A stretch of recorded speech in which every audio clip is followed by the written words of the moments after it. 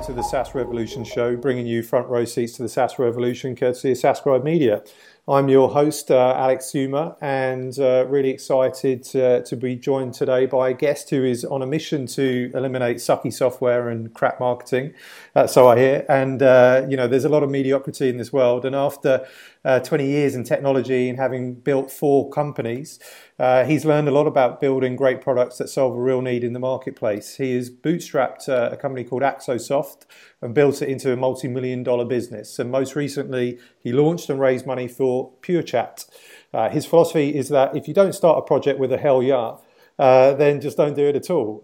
Welcome to the show, Hamid Shojaee, CEO of PureChat. Welcome, Hamid. Thank you, Alex. Glad to be here. No worries. Did I get the hell yeah pronunciation right? Absolutely. Hell yeah. Hell yeah. Okay, excellent. Hamid, PureChat. So this is your current SaaS startup. Can you tell us a little bit about what it is, what stage you're at? Sure. PureChat fundamentally helps businesses close more deals, get more sales. And the way it does that is by enabling companies to be able to communicate with their website visitors through live chat, instant messaging, essentially, so that the visitors can have immediate answers to their questions. And once they have immediate answers to their questions, they're more likely to buy and have a great experience. So that's what PureChat fundamentally does. And the company stage is, the product is about 3 years old. We have now 3,000 paying customers, over 200,000 accounts that have been created on PureChat. So it's been an extremely popular and very fast growing product for us. Okay, and I believe so. This is your fourth startup or fourth company. I've been quite active in the sort of software world. Most of my time had been on building Axosoft, which is a software development tools player, and still going very strong. And I am still owner of that as well. But my sort of day-to-day focus is on PureChat. Excellent. Okay, so I thought for the kind of theme for today's show, as I understood, I was told that you're on this mission to help eliminate sucky software and crap marketing. That we could talk about your sort of views on how I guess kind of we or the output of this podcast could help SaaS entrepreneurs suck less, if they are sucking, that is.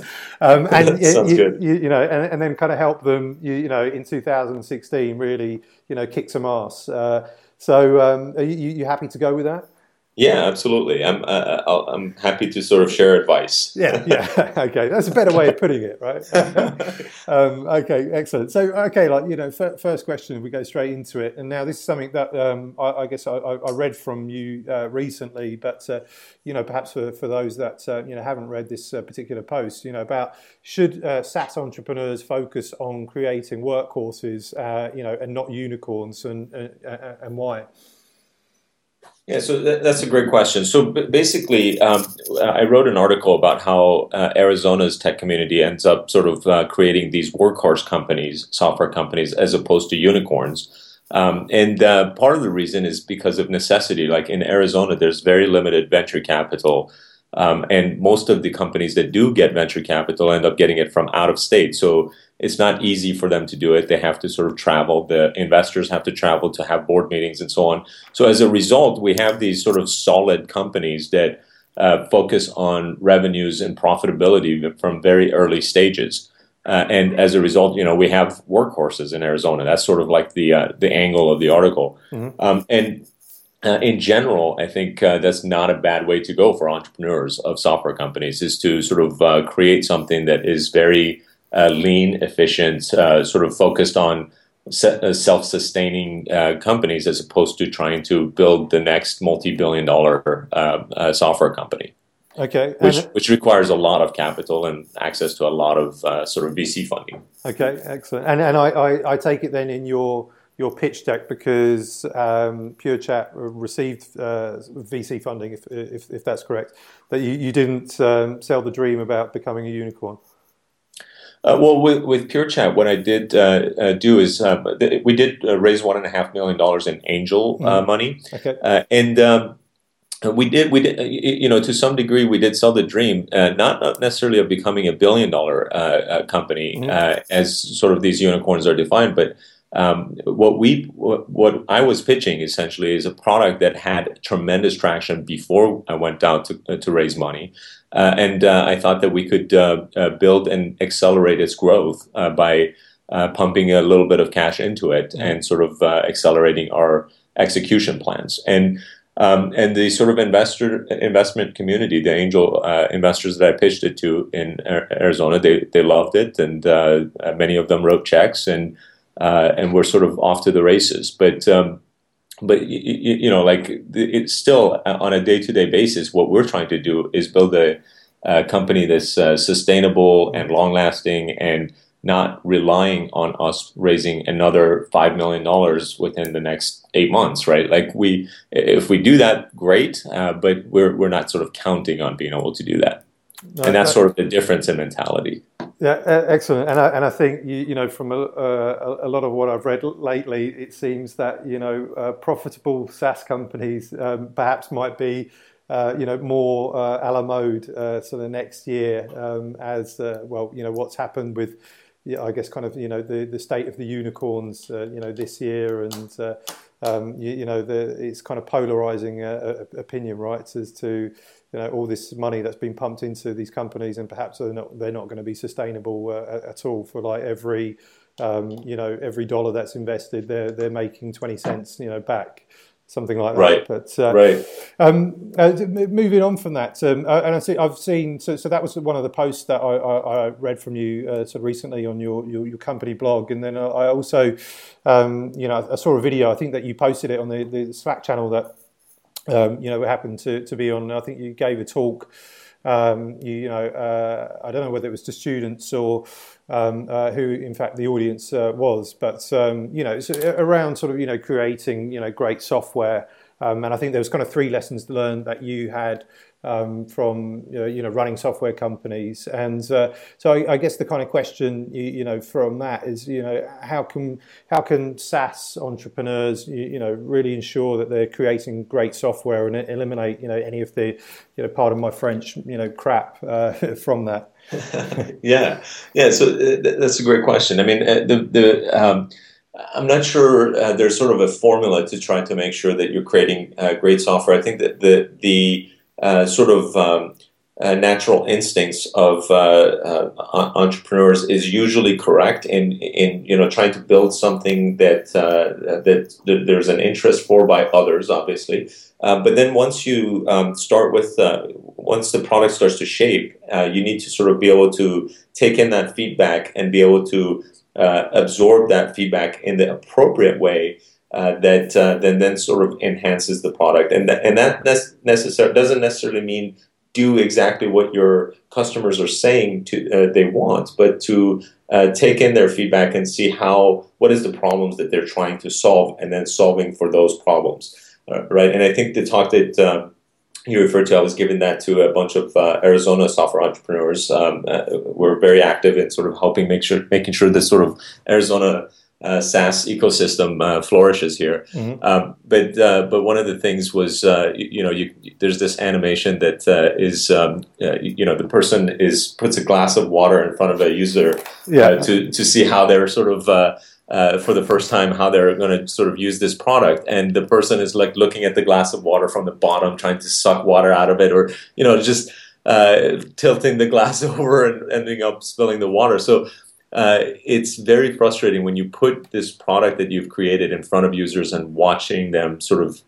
trying to discover how to use the product, something that is very, very educational and must be done in order to sort of improve your product. And that would be one definitive way of making sure that you're continually enhancing your product and making it suck less, if you will. Yeah, awesome. I'll link to that particular video in the show notes, and certainly that clip of the person, or the animated clip of the person trying to drink the water definitely got a few laughs out of the audience, and myself as well. So I definitely recommend people watch that. And I mean, apart from obviously you being an entrepreneur, but I think originally like a technical founder, right? You're writing code and you're creating the software, but you, as I guess kind of a startup founder, also getting involved in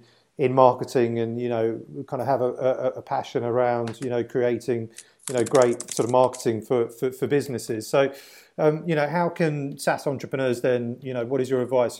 How can they stop wasting time by sucking at marketing, or perhaps say you probably put it a better way, and what advice can you give to SaaS entrepreneurs around improving their marketing?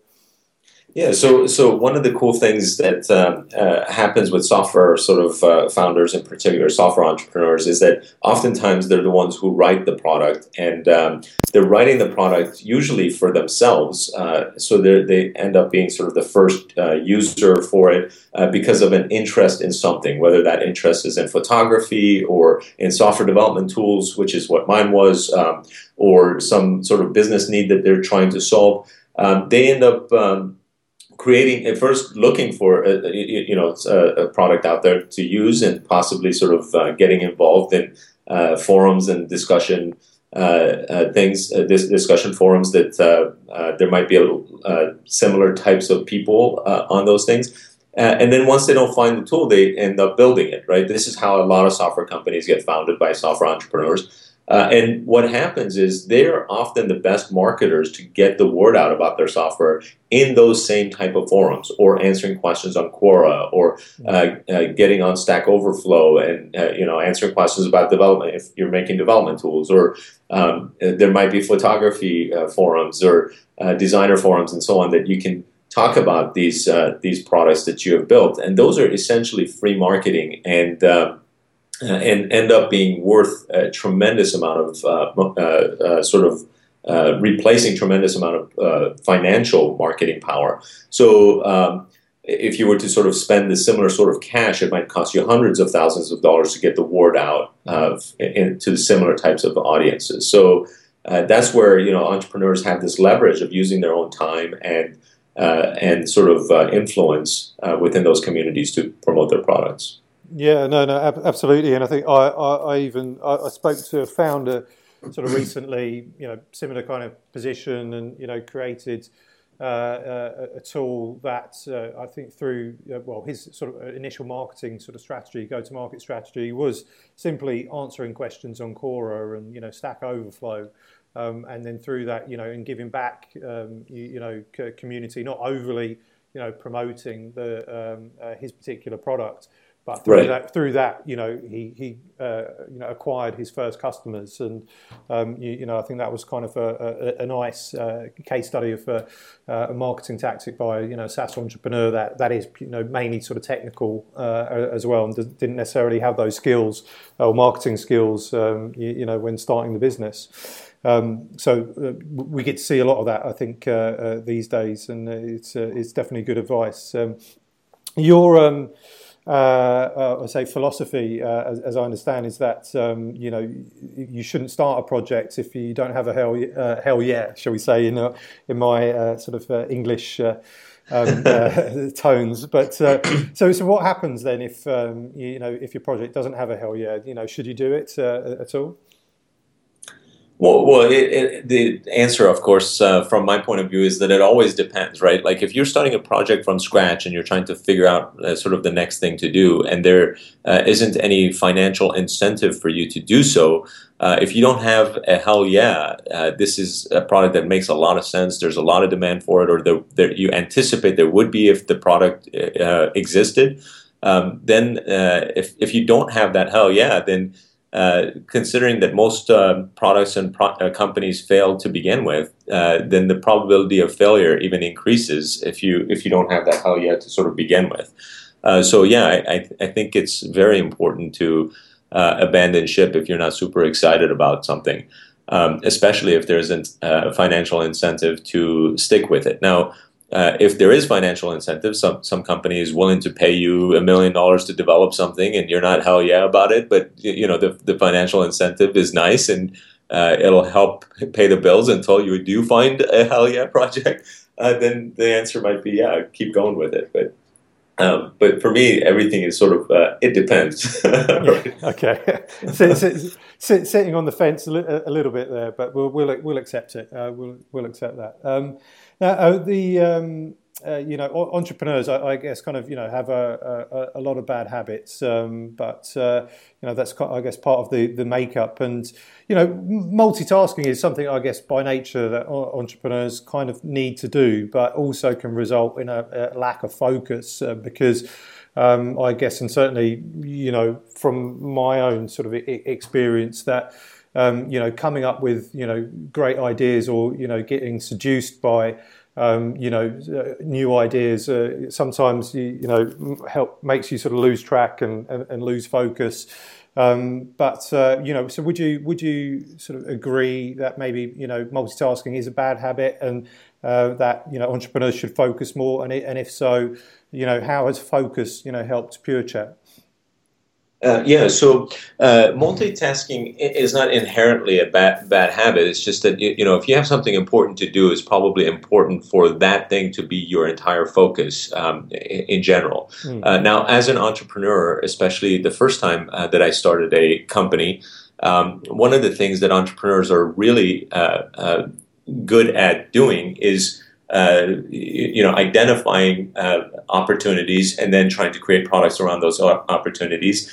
And they tend to be good at that even after they have found something and started to build a product. So in my first startup, we identified an opportunity and started building a product around it. But within 6 months, we also identified like 4 other opportunities and started building products around those as well. So within 6 months, we were working on like 5 different products. And part of sort of the thought is that the more products that you have, the better, and you can address more people's needs, and as a result, sort of increase the probability of success. That's sort of the intuitive way of thinking about building a company, but it turns out that it's wrong. The more products that you have and the more opportunities that you're going after as a company, the less likely you are to do a really good job at it.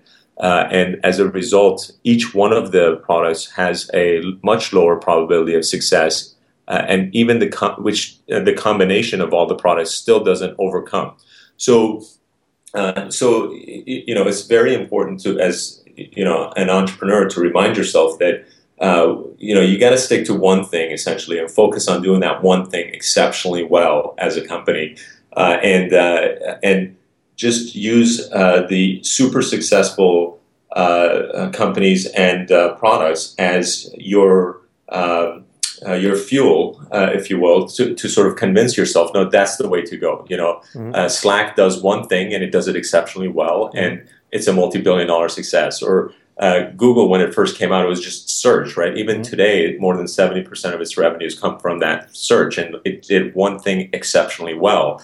And that one thing can still make you a $1 million, $100 million, $1 billion company, and as long as you do a really good job at it, you don't need to sort of expand the product line, if you will. Yeah, no, good advice, and something I wholeheartedly believe in as well, and will certainly be looking to, because sometimes sort of guilty of not necessarily following advice that believe in, but certainly try to do that for 2016.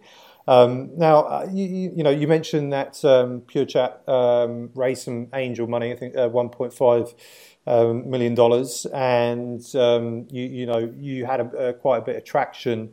Before I guess you actually secured that funding. Now, do you think that getting traction is king? For SaaS companies, and what tactics did you use? For PureChat to get that particular traction that you had in the early days? Yeah, so it's hard to argue with traction. If you are sort of pitching a product or an idea or a concept of a product or an idea, to investors or to friends or whatever. Basically, what you're doing is you're describing something, hoping that the person is imagining it in the way that you expect them to, and then based on how they're imagining it, you have to sort of rely on their interpretation of whether or not the product will get traction or be successful. Traction is king in that, like, if you can build a prototype and get it into the hands of people to use, even if you do that for free without having them paying for it, usage of it itself is a huge indicator of potential success. So what I have typically done in virtually all of my successful products and companies is that we've built out the product and put it out there for people to use freely, just to see whether or not they would use it. And once there's lots of usage, and by the way, the vast majority of things I've built, there hasn't been that much usage of it. So as a result, we sort of can the project. But then once the ones that do get traction and people start using it and the numbers start to grow, those are the ones that we start to pay a lot of attention to. And then it's very easy to convince others that, hey, there's something here because look at these numbers growing. So that's where sort of traction is king. Okay. Now, this year I personally had a new motto, and I guess the podcast is not overly blue here, but the motto itself, it was perhaps a better way to put it, hashtag JFDI, which stands for just fucking do it. And previously, I've always, I think, throughout my life had entrepreneurial ideas, but never really acted on them, and then claimed to perhaps have the idea for Netflix first, but I guess many people, could have said that, right? But this year, I've kind of acted on hashtag JFDI, shall we say? And one recently that I quite liked was in an article in the Guardian sort of newspaper about, I think it was called like the Helsinki bus stop syndrome, and the kind of motto and moral of the story from that was stay on the fucking bus, which I think it sort of meant that you avoid all the noise and the distractions, just stay on the bus, stay focused, and then you'll hopefully get to your sort of goals. So I guess the question is, do you believe in those particular mottos, and actually what is your personal sort of motto as well? Yeah, certainly the Just Do It motto is one that I certainly subscribe to. I think that you could do a lot of sort of research and trying to do ancillary stuff to try to make sure that you get something right before you start on it. Mm-hmm. And then you can, there's people who sort of do spend a lot of time in that phase, if you will, and end up sort of missing out on the opportunity. And there's people who just sort of do it with very little data and adjust and correct as they go.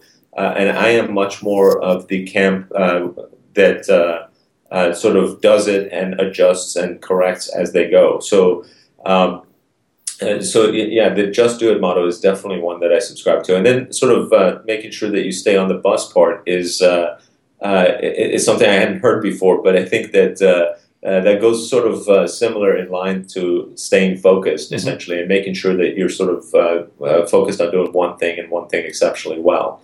And there's so many examples of companies that do one thing and do it exceptionally well that have become $100 million, billion-dollar successes, and or multi-billion-dollar successes. And you don't have to do a bunch of different things in order to get there.